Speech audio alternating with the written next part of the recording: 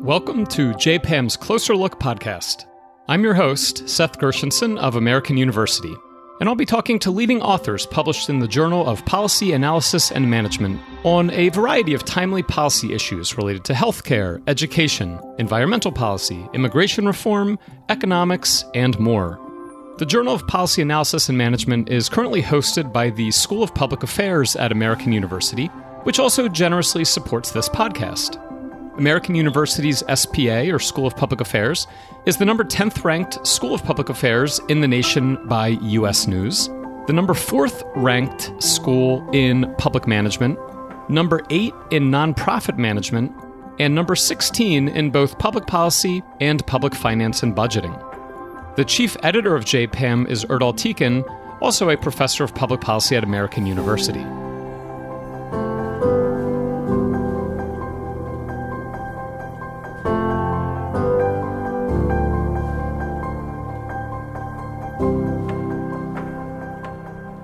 Our guest today is Dr. Lindsey Bullinger, assistant professor in the School of Public Policy at Georgia Tech. Welcome to the podcast. Thanks for having me. Yeah, thanks for joining us. Looking forward to our conversation about your forthcoming article in JPAM. The article is entitled Infant Safe Havens. And I must admit, I actually had never heard of these until very recently when, I forget where it was, but there was a viral story about a firefighter who was the first responder that rescued a baby from one of these. And it turned out that he and his wife had been trying to have children for a little while, and they ended up adopting the baby. So let's get right into it. What is an infant safe haven site? Yeah, so to be honest, I learned about these in basically the same way. When I was in graduate school, an infant was surrendered near my hometown, and there was a newspaper article about it. So that's actually what piqued my interest in these policies, too. So anyway, an infant safe haven is a place where an infant can be anonymously and legally surrendered without prosecution. So for example, instead of illegally abandoning an infant in an unprotected space like a dumpster or a mall, this type of legislation allows parents to bring their infants to a hospital or a fire station or a police department where someone will protect the infant and the parent will not be punished. So technically, babies are supposed to be within a certain age range, and that varies across states, and they're supposed to be in good health. But because these are anonymous relinquishments, they aren't really binding requirements. From what I gathered reading your study, these safe haven sites exist in all 50 U.S. states now. How recent a phenomenon is this? Which states were early adopters, and when was it that all states officially had these types of policies? Yeah, that's right. So all 50 states now have some legislation allowing this type of relinquishment. The first state to enact one of these policies was Texas in 1999. And then states began mimicking the policy very quickly across the country. By 2004, most states had one of these laws, and by 2010, all states had one. Since then, the mechanism for surrendering an infant has become more modernized, if you will. So, for example, the technology has advanced. A lot of places now have quote-unquote baby boxes, which are climate-controlled boxes that kind of look like a mailbox large enough to place a baby inside. And once the door closes on these things, a 90-second timer begins, allowing parents to flee, and an alarm rings to alert someone to tend to the baby. Similarly, a proposed bill in Florida would allow parents to call 911 and have an EMS come pick up the baby. So these policies are also going through different renditions now, but when they were originally adopted early in the early 2000s, they were really just handing the baby over to someone at one of these sort of first responder sites. And the idea of anonymity and no punishment at all are both key to this. That's right. Yep. So these are totally anonymous. Well, they're supposed to be totally anonymous. And then no punishment is made on parents.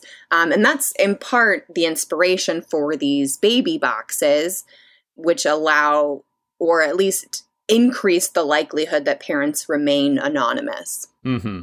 Both for possible criminal charges, but also, I guess, the stigma and, shame or whatever, very complicated emotions parents might feel when they're doing this. I guess the box makes it easier than having to, look a paramedic in the eyes if they come to pick it up. Like you said, I think Florida has something like that.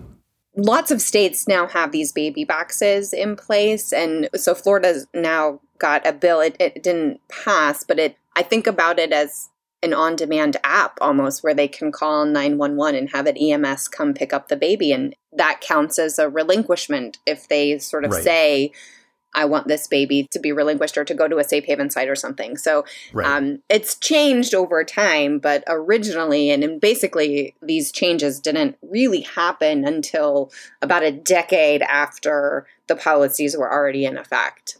Got it. And then when we talk about states adopting these types of laws, is it the case that the state is saying that this is legal to do? Or are they somehow like requiring jurisdictions to provide this service? Or is it some of both maybe? Yeah, some of both. That's right. So they're saying to parents, you can now do this in an easier manner. And they're saying to fire stations and police stations and hospitals that you need to be able to receive an infant should they show up. Okay. So that's like across the board. Any police station in the state has to be, willing and able to accept an infant in this type of emergency situation. That's right. And I don't even know if they have to be willing, right? They just, because it's a law. Okay, so they have no say in the matter. If a parent comes in the situation, they take the child. That's right. Okay. So I guess then the second half of this question is about the boxes in particular. It's not a trivial expense to like build this climate controlled box that's rigged up to alert first responders. How prevalent are those boxes within a state? Like where in the state are they available, everywhere or just in more densely populated cities or what does that look like? So the boxes themselves are much less common. Okay. So basically these are built into a building. So they're very expensive to build, the climate-controlled box, but then also they need to be put into a building. So a building has to be cut open, basically. Like the brick has to be cut, So these are much less common. I know Indiana, for example, is sort of a leader in installing these baby boxes throughout the state, but this is not still a very common. These tend to attract more media attention, but they're very uncommonly used relative to the alternative, which is to just sort of either leave a baby at a site or to hand a baby over to a person who's at one of these locations.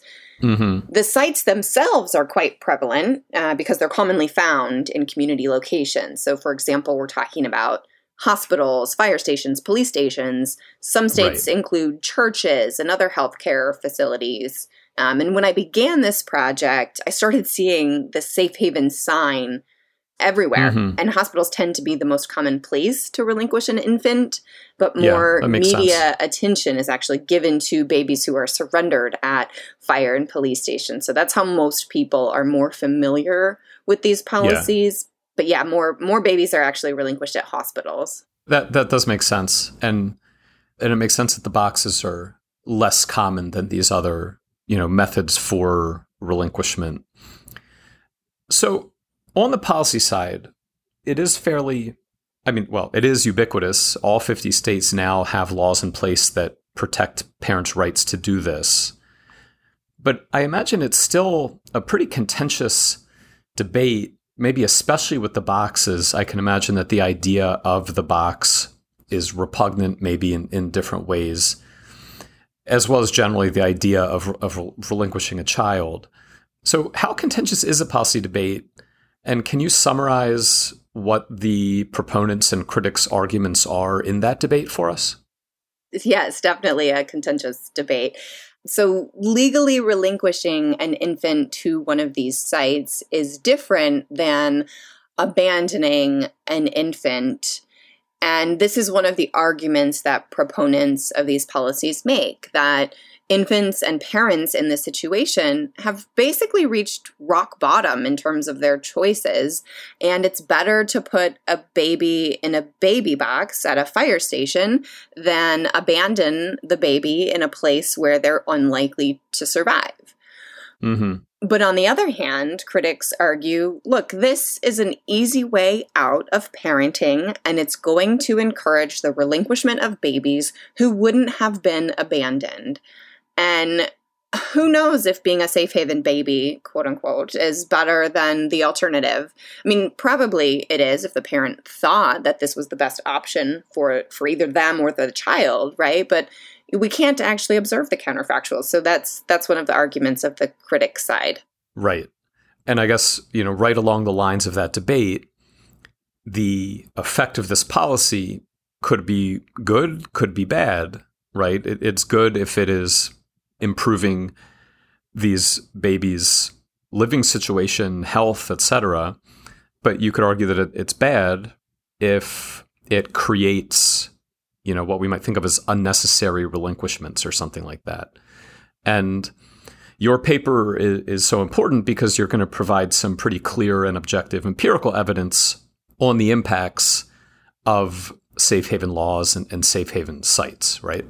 That's right. So the effect is unclear. So on one hand, safe havens reduce the cost of basically resigning from parental responsibilities by avoiding costs like legal punishment to the parent and suffering on the part of the baby. So this process is now logistically easier. This line of thinking suggests we would see more infants legally relinquished to safe haven sites and probably fewer infant deaths. Yeah. However, safe havens also change the incentives before birth. And so now, instead of obtaining an abortion or using other forms of birth control, a child might be born who would not have been born without these laws. Mm-hmm. And that child may or may not be at a greater risk for negative outcomes like infant death. But it's also possible that nothing happens. Right. For example, the existence of an infant safe haven isn't going to change the prevalence of postpartum psychosis and other mental illnesses that lead to infant mortality. So basically there are these, different groups of people for whom these policies may matter. People who are going to basically kill their infants or illegally abandon an infant with the intention of the child dying. Those who abandon an infant in a safer, more discoverable location with the intention of the baby surviving. Yeah. And those who wouldn't have had a baby but now do because of the option to use the infant safe haven. And so the goal of this study is to basically disentangle all of these different possibilities. Right. It's striking that you say there might be some parents who abandon a child with the objective of the child dying. I guess I hadn't even quite gone that far in thinking through that some people might actually do that, but some are abandoning them outside of this system, maybe still hoping that someone finds the child. Do we know anything about, I guess it's impossible to know all the motives and things that are going through someone's head in this kind of crisis situation, but do we have any sense of, how prevalent those two different approaches are?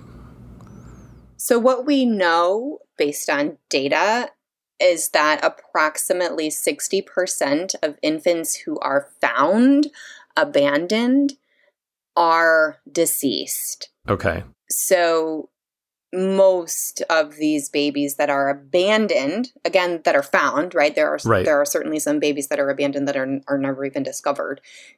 It is, I think, I want to think that it's more likely that parents want their babies to survive, but the data don't actually help prove that. These babies, most of them are found deceased. Yeah. And so, and the ones that aren't even found are also deceased. And so that number might actually be elevated. So certainly there are babies that are abandoned in places where the parents want the baby to be found, right, by somebody else. And the intention is for the baby to survive. But the best data that we have, and it's not great, right? It's, when we are relying on data, that's like, is the baby found when the parents didn't actually want the baby to be found? So it's hard to calculate that. But the best data that we do have suggests that between, 50 and 60% of infants that are abandoned are found deceased. Again, abandoned outside of the safe haven system. That's right. Yes. Abandoned, not relinquished to a safe haven site. That's correct. Yeah. Okay. And we'll come back to this, I think, later on, but it's also talking about intentions is a little difficult, especially if this is happening in a moment of crisis. People might not be thinking clearly. They might be scared and confused, and a lot might be going on. So we'll come back to that, I think, as we try to work through your results. But before we get to the main results, the other thing I think that's worth talking about now is just some more background data on how many of these legal relinquishments are there in a given year. How do we keep track of that? Is it possible to keep track of that? How frequently are safe haven laws used by parents and things like that? Yeah, it seems like there would be a straightforward answer to this question. Yeah. Like someone is most certainly tracking the number of children relinquished to safe haven sites, right? Right. But it turns out, actually, that's rare. Okay. So conventional data sets don't really facilitate this either, since no birth certificates or health information or other information is required to legally relinquish an infant. That's the anonymous piece about it. So there's an organization out of Chicago that has tried to track media reports of infants relinquished. But this misses a lot of babies who are relinquished at hospitals without a whole lot of fanfare. Yeah. So California is one of only a handful of states that tracks the number of infants showing up at safe haven sites. Okay. And about a decade after their policy went into effect, their numbers leveled out at about 70 infants per year. So if this number is representative of the country, then that would suggest about, 575 to 600 infants are relinquished to these sites annually. Okay. Do we have an idea of roughly how many births there are in a given year? I mean, I guess I'm getting at 570 on the one hand, that's a lot. But on the other hand, that's a tiny fraction of total births, I would imagine. Yeah. So it's something like 3.5 million births. Okay. So like a really minuscule fraction of total births. Yes. This is rare in a statistical sense. Yes. But still, this is still 500 infants, which is not sort of trivially small, I guess. That's right. Yep. Yeah. I mean, especially when you think about, and we'll get to this later, but, advocates would say if even one life was saved. Right. It's worth it. Then these policies are worth it. Sure. I'm not sure I necessarily agree with that, but I would like to, but there are costs to these policies too. So, so yeah, when we think then about hundreds of infants, then the calculation is different. Right. And again, the intention of these laws in all their different versions is to, in the extreme case, save lives, and on a less extreme margin, avoid maltreatment early in a child's life. What exactly do we mean by maltreatment there, and why is it so important to eliminate maltreatment and provide the best health care safety early in a child's life early on? Yeah, so the specific intention of these policies was originally to avoid infant fatalities. Right. So it's actually even more clear why we might want to avoid that. And so safe haven sites, we're supposed to basically present an alternative for mothers who abandoned their babies in places with a high likelihood of dying, like a dumpster, which is a tragic and horrific thing to think about. Right. But these policies don't prevent people from relinquishing infants for whom this would not have happened. Right. And so in some sense, it's also trying to avoid the sort of less severe forms of maltreatment, I guess. And once you go down that direction, I guess that's where critics of the policy might feel more strongly. I don't think that was an explicit goal of the policies. Oh, okay. But it's something we could measure. But it's something we could try to measure. Gotcha. Yeah. So at this time period, 1999 being the first policy enactment date, the data on child maltreatment aren't quite as solid as they are now. Mm-hmm. They were basically just getting up and started in the early 2000s. And furthermore, if we were to try to measure something like infant maltreatment as measured through like maltreatment reports, for example, we'd be basically looking for a needle in the haystack. Yeah. Infant maltreatment reports to Child Protective Services agencies are very common, relatively speaking. And abandonment, as we've already mentioned, is not. So at one point in this project, I tried to go down that pathway as well, but the data aren't quite as reliable early on in the study time period. Yeah, and that makes sense. Also, it's very noisy, what we're trying to detect within a much more common phenomenon. Right. And so speaking of the data, your analysis is going to exploit the fact that different states adopted their safe haven laws at different times. They introduced these boxes at different times. And you're basically going to compare birth outcomes across states that didn't have the laws, as well as within a state looking at changes in these outcomes before and after the law was passed. So very much a difference in difference type design, which we just saw last week when we looked at the effects of the Dobbs decision on abortion access, which has some similarities here too. So having said that, that's your basic design.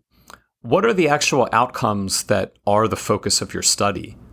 So when a baby is relinquished to a safe haven site, they become wards of the state. So in other words, the first responder provides medical attention to the infant, and the infant enters the foster care system.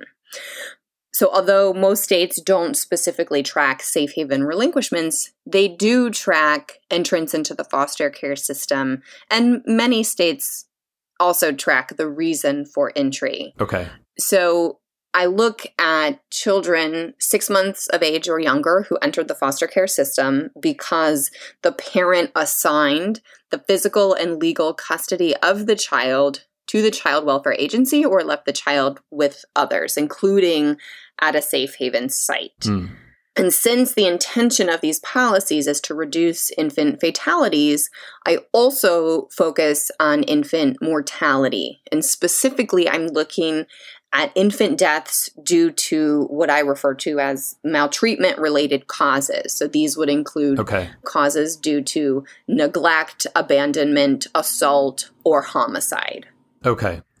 And neglect, would it include things like not having proper food or medical care or things like that? That's right. Okay. Yeah. And when we're talking about infants here, especially very, very young infants, these are severe causes. Right. Okay. So where do you obtain that type of data? Is it just from death records or? Yep. So the foster care data come from the Adoption and Foster Care Analysis and Reporting System. So the acronym is AFCARS. And the deaths data come from the infant death certificate data from the Vital Statistics System. Okay. And those are both national databases? They are, though there are some nuances with the AFCARS, especially in the early years, which are important for this study because the early years overlap with when these policies were implemented. So the AFCARS analysis doesn't actually include all 50 states, but it includes most states. Okay. And so what do you find? What are the main effects of these laws on, I guess, start with the foster care results first? Yeah, there are two main findings. The first is that safe haven laws significantly increase infant entrance into the foster care system due to relinquishment. Okay. And this effect grows over time from about a 30% increase in year one to a 95% increase after 5 years. Just because these laws become better known? That's one guess. Okay. I don't think it's clear. Definitely not clear just from the data, from these data at least. That would be my guess. Okay. But the findings on infant deaths are much more nuanced. Okay. So we see suggestive evidence of a reduction in maltreatment-related infant deaths by about 60% in that first year. Okay. But that effect fades over time. So this is quite different from the foster care entrance findings, which grew over time. So they don't exactly offset each other. That's right. So these... So first, they sound like really big effects, right? Right. 30%, 95%, 60%. But these are off of a really small base. Right. So these effects translate into about 1,800 more infants entering foster care after 5 years. Okay. And about 35 infants whose lives were saved. So this is about 2% of babies legally surrendered would have died during early infanthood in the absence of safe haven laws. Right.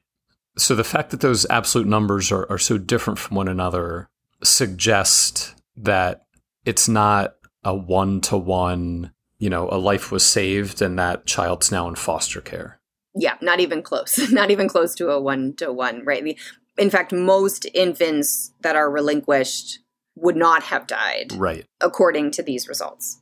So coming back to the critics' argument, that's kind of exactly what they're saying, which is that some of these might be more marginal placements. Is that fair to say?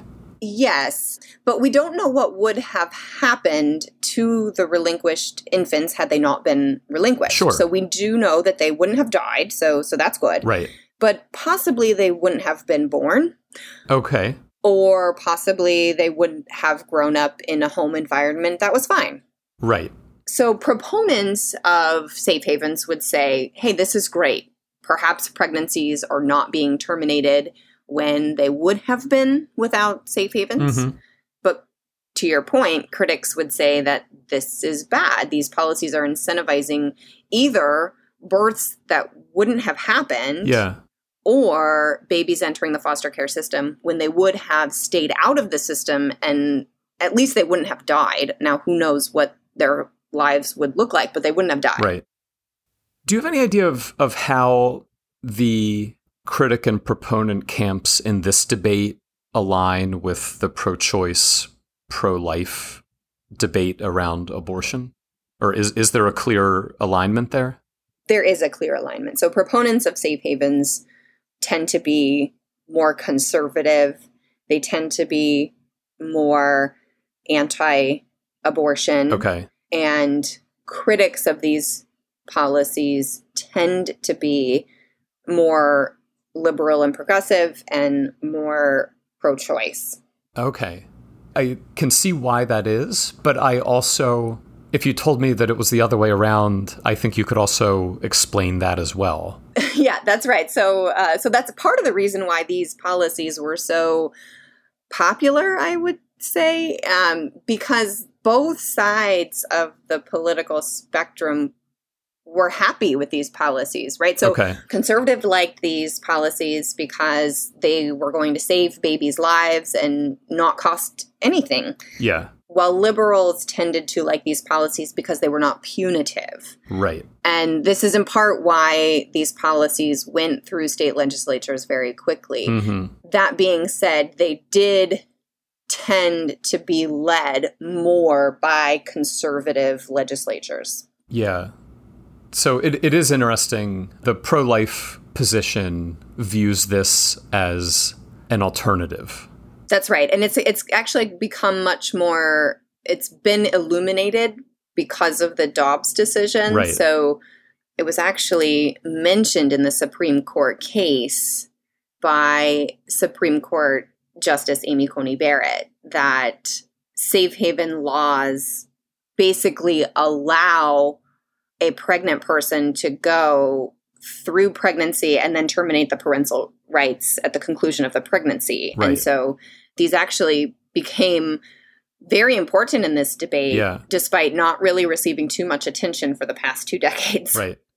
So this podcast is going to be posted after our podcast about the Dobbs decision and the effect on abortion access. So if you're listening to this and haven't listened to the previous episode, you might want to go back to that. I guess at the end of the day, it's a normative question. Is this good or bad? And like you said, it's really hard to know the counterfactual of what type of life, what type of upbringing a relinquished child would have had with their birth parents, had they not been relinquished.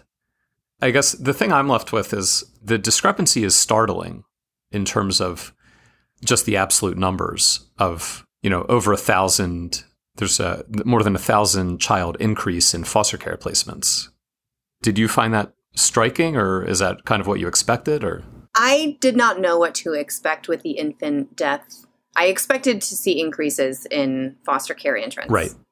I did not know what would happen with infant death. And I think it is because there are so many possibilities for people who are in this situation. And I do think it's striking, but I don't know whether this is good or bad, and so I don't have a very clear answer for that. But I do think it's really important that we now know that actually most of these babies that are relinquished to these safe haven sites, their alternative was not that they were going to die. So it's also possible that a different way to potentially spin this is that, there are still babies that are being abandoned and that are still dying. Yeah. And so one way to think about that safe haven sites didn't save. And this is such a straightforward and simplistic policy. Mm-hmm. How is it not capturing everyone, who would be in this situation? So that's another question that I still am maybe a bit uncomfortable with. Yeah. Is it as simple as saying that there's real mental health crises and just irrational decisions that are leading to that? I do think that's, we have issues and challenges with mental health care access in the United States, mm-hmm. in many places. But, I also just want to clarify and sort of caution that this is still a very rare phenomenon. So I don't want to be alarmist or anything in this regard. So, but it's a very, it really pulls at the emotional and heartstrings of people. Yeah. And even when I'm wearing my researcher hat, it's hard to think about these kinds of questions. But it's also when you look at the data and you see the data and the evidence, this is not that common mm-hmm. still, and so that's a good thing, right? So if you're looking for the positive view here, this is still a pretty rare phenomenon. Kind of a non sequitur, but are these laws here to stay? Is there any discussion about making it more difficult to relinquish a child or anything like that? I think it's the opposite, actually. If anything, making it easier, the trend safer has been to make it easier. Yeah, okay. Exactly. So, for example, the baby boxes. I mean, that's a new thing. Yeah. Within the last 5 to 10 years. And again, that's because of the bipartisan support. I think so. Yeah. Okay. I mean, it also just it just sounds like the right thing to do, right? Yeah. It just seems like a common sense type of policy, and some people would argue that that's part of the problem, right? That it makes it so easy. Right. And so you can basically relinquish your parental responsibilities without really any cost. Mm-hmm. And that's kind of the point of these policies. Yeah, right. So it's a tricky line, but that has been the trend in the last decade or so, is to make it easier. So for example, usually you have to relinquish an infant within a certain time frame. Yeah. Again, these are not binding in any way, mm-hmm. but states have been more likely to increase the length of time that you can relinquish an infant, for example, making these a bit more generous in terms of the time frame you're allowed. But again, not binding. So, mm-hmm. but from a policy creation perspective, right? The idea is to make it even easier or more applicable to more people. Additionally, the baby boxes, these are much more technologically advanced than simply leaving a baby in a basket or handing a baby over to someone. Right. And then the more recent bill that I mentioned, for example, out of Florida, that basically allows someone, you don't even have to go to the site anymore. Someone can come to you and pick up an infant. Yeah. So these have all been attempts to basically increase the effectiveness of these policies, Right. or maybe a more accurate way to say it is to make it easier to use these policies. And I imagine at some hospitals, for a mother who gives birth in a hospital, that they might even explain some of this there and advertise this there. Like you said, it's one thing to see the signs on the wall, but like in the discharge packet, there might even be information about it there, I'd imagine. Yeah, I think that has been something that places have been doing. I don't know how widespread that is, but I do know that many labor and delivery wards of hospitals do have the Safe Haven site sign hanging there. Right. But an even more active recruitment, if you will, are, these conversations and the pamphlets and that sort of thing. Mm-hmm. So, we talked about the main results that you have data on infant deaths as well as infant placements in childcare associated with relinquishment. Is there any way, even roughly, to kind of approximate or try to quantify the benefits of the policy, whether we think, obviously, of the lives saved, but also reducing maltreatment, reducing the odds of growing up in a toxic or harmful environment or anything like that? Yeah, I mean, we can do our best. So the main benefits here are that some babies' lives have been spared as a result of these policies. Yeah. And that's a really big deal. So using the value of statistical life estimates, those benefits alone are about $304 million. And as you mentioned, that's certainly an underestimate since there are infants whose alternative was not death. Right. And so for those relinquished infants, there are possibly savings in terms of, child welfare agencies, government assistance, healthcare, or incarceration that might have occurred within those households had they not been relinquished. Yeah. But it's nearly impossible to actually quantify that. But the bottom line is, even without those benefits, these policies are extremely cost effective because on the cost side, it's basically the medical and foster care expenses. And if you remember that hospitals are the most commonly used safe haven site, it's very obvious then that these costs are quite low. It's not zero, it's not nothing, but it is low. Okay, so we talked about, obviously, the benefits of saving lives are enormous, and relative to the costs of accepting relinquishments at the hospital, costs are pretty low. Another parallel research literature policy issue is foster care itself, again, because that's where a lot of these relinquished children go. What do we know about growing up in the foster care system in terms of longer run child outcomes or the likelihood of being legally adopted? Like the heartwarming story about the firefighter and his wife that I mentioned at the outset of the podcast. So yes, most of these children do end up in the foster care system. Really only a handful of stories make the news about the adoptions of safe haven site babies. And so some of the most recent research on the foster care system suggests that at the margin, foster care is better for kids than their alternative households. But this, I think, is a really important point, that the focus, I think, then should be on the alternative households. Like, how do we make the alternative households better so that kids don't have to go into the foster care system? And I don't think we know the answer to that right now. Yeah, that's fair. Again, these are all really difficult questions to grapple with and think about.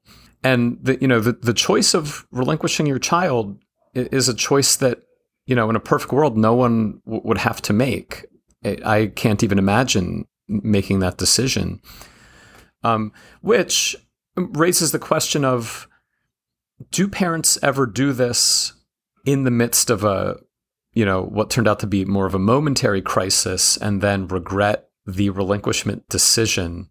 Do they have any recourse if they change their mind later?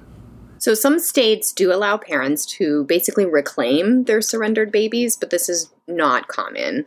Okay. So they usually have a certain amount of time to do so, and they usually need to undergo genetic testing. So in terms of data that we have, California, which again is one of the few places that tracks any of this information, they found that roughly 3.5% of infants safely surrendered were reclaimed by their parents. Okay. And the reclaim went through and they were reunited? To my knowledge, that's how I interpret, and that's how I interpret those data. Okay. And I guess related to this issue and just thinking more about the decision-making process of the mother or the parents that are going through this, you mentioned postpartum psychosis or postpartum depression and things like that can certainly lead to a crisis and also cloud judgment. And I suspect I know the answer. Since it's anonymous, we don't really know. But do we have any sense of what are the underlying factors that lead to these decisions, these relinquishments? So there is some research suggesting that mothers who actually use safe haven sites tend to be a bit older and they have multiple children and relinquish their infants primarily due to financial constraints. Okay. Where I think mothers suffering from postpartum psychosis or other mental illnesses are unlikely or unable to effectively use safe haven sites due to their mental illnesses. Okay. It's a little surprising that monetary or financial reasons are a motivating factor.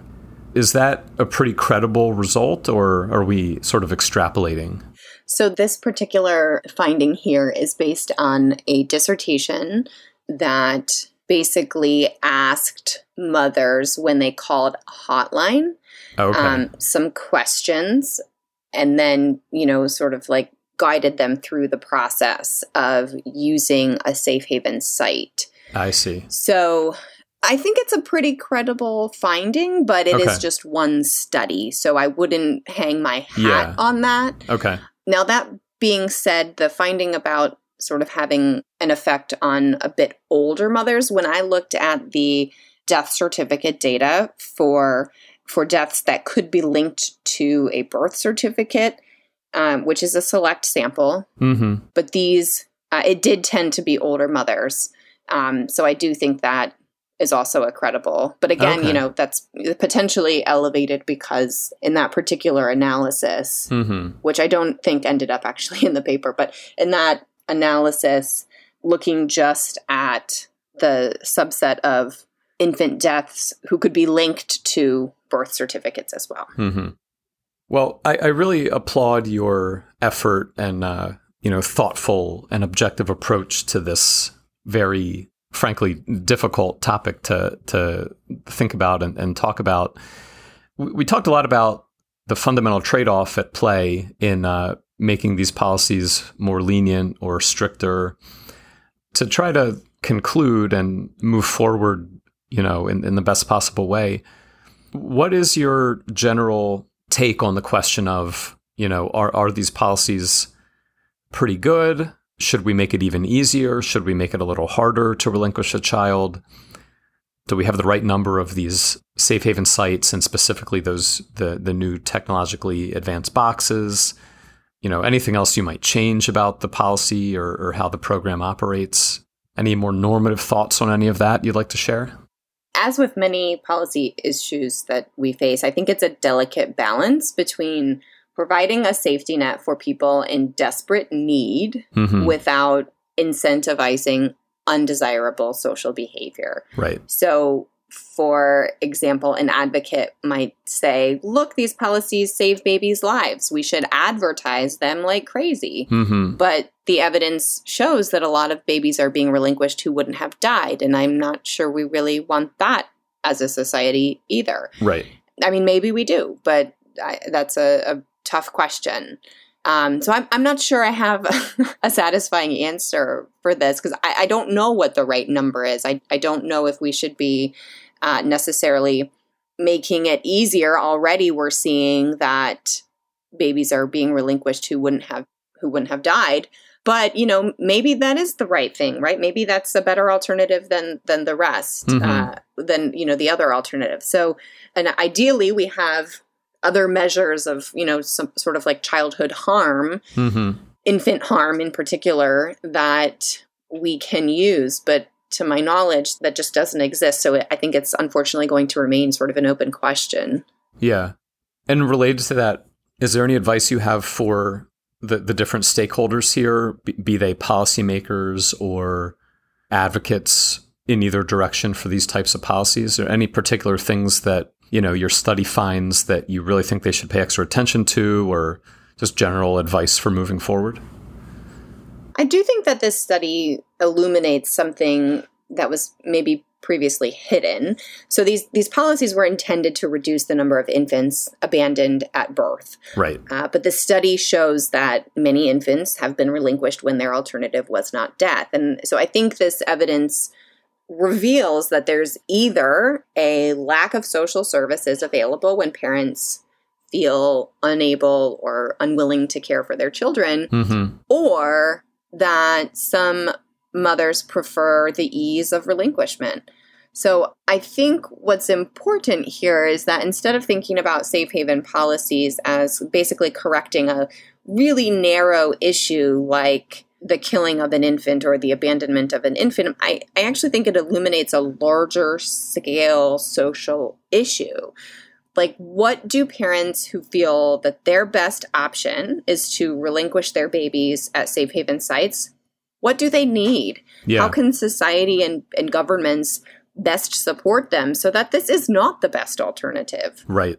Yeah, I think that's a really important point and a good point to end on. I want to thank you again for taking the time to talk with us today. Our guest today has been Dr. Lindsey Bullinger, assistant professor in the School of Public Policy at Georgia Tech. Thank you again for joining us on the Closer Look podcast. It's been a pleasure. Thank you.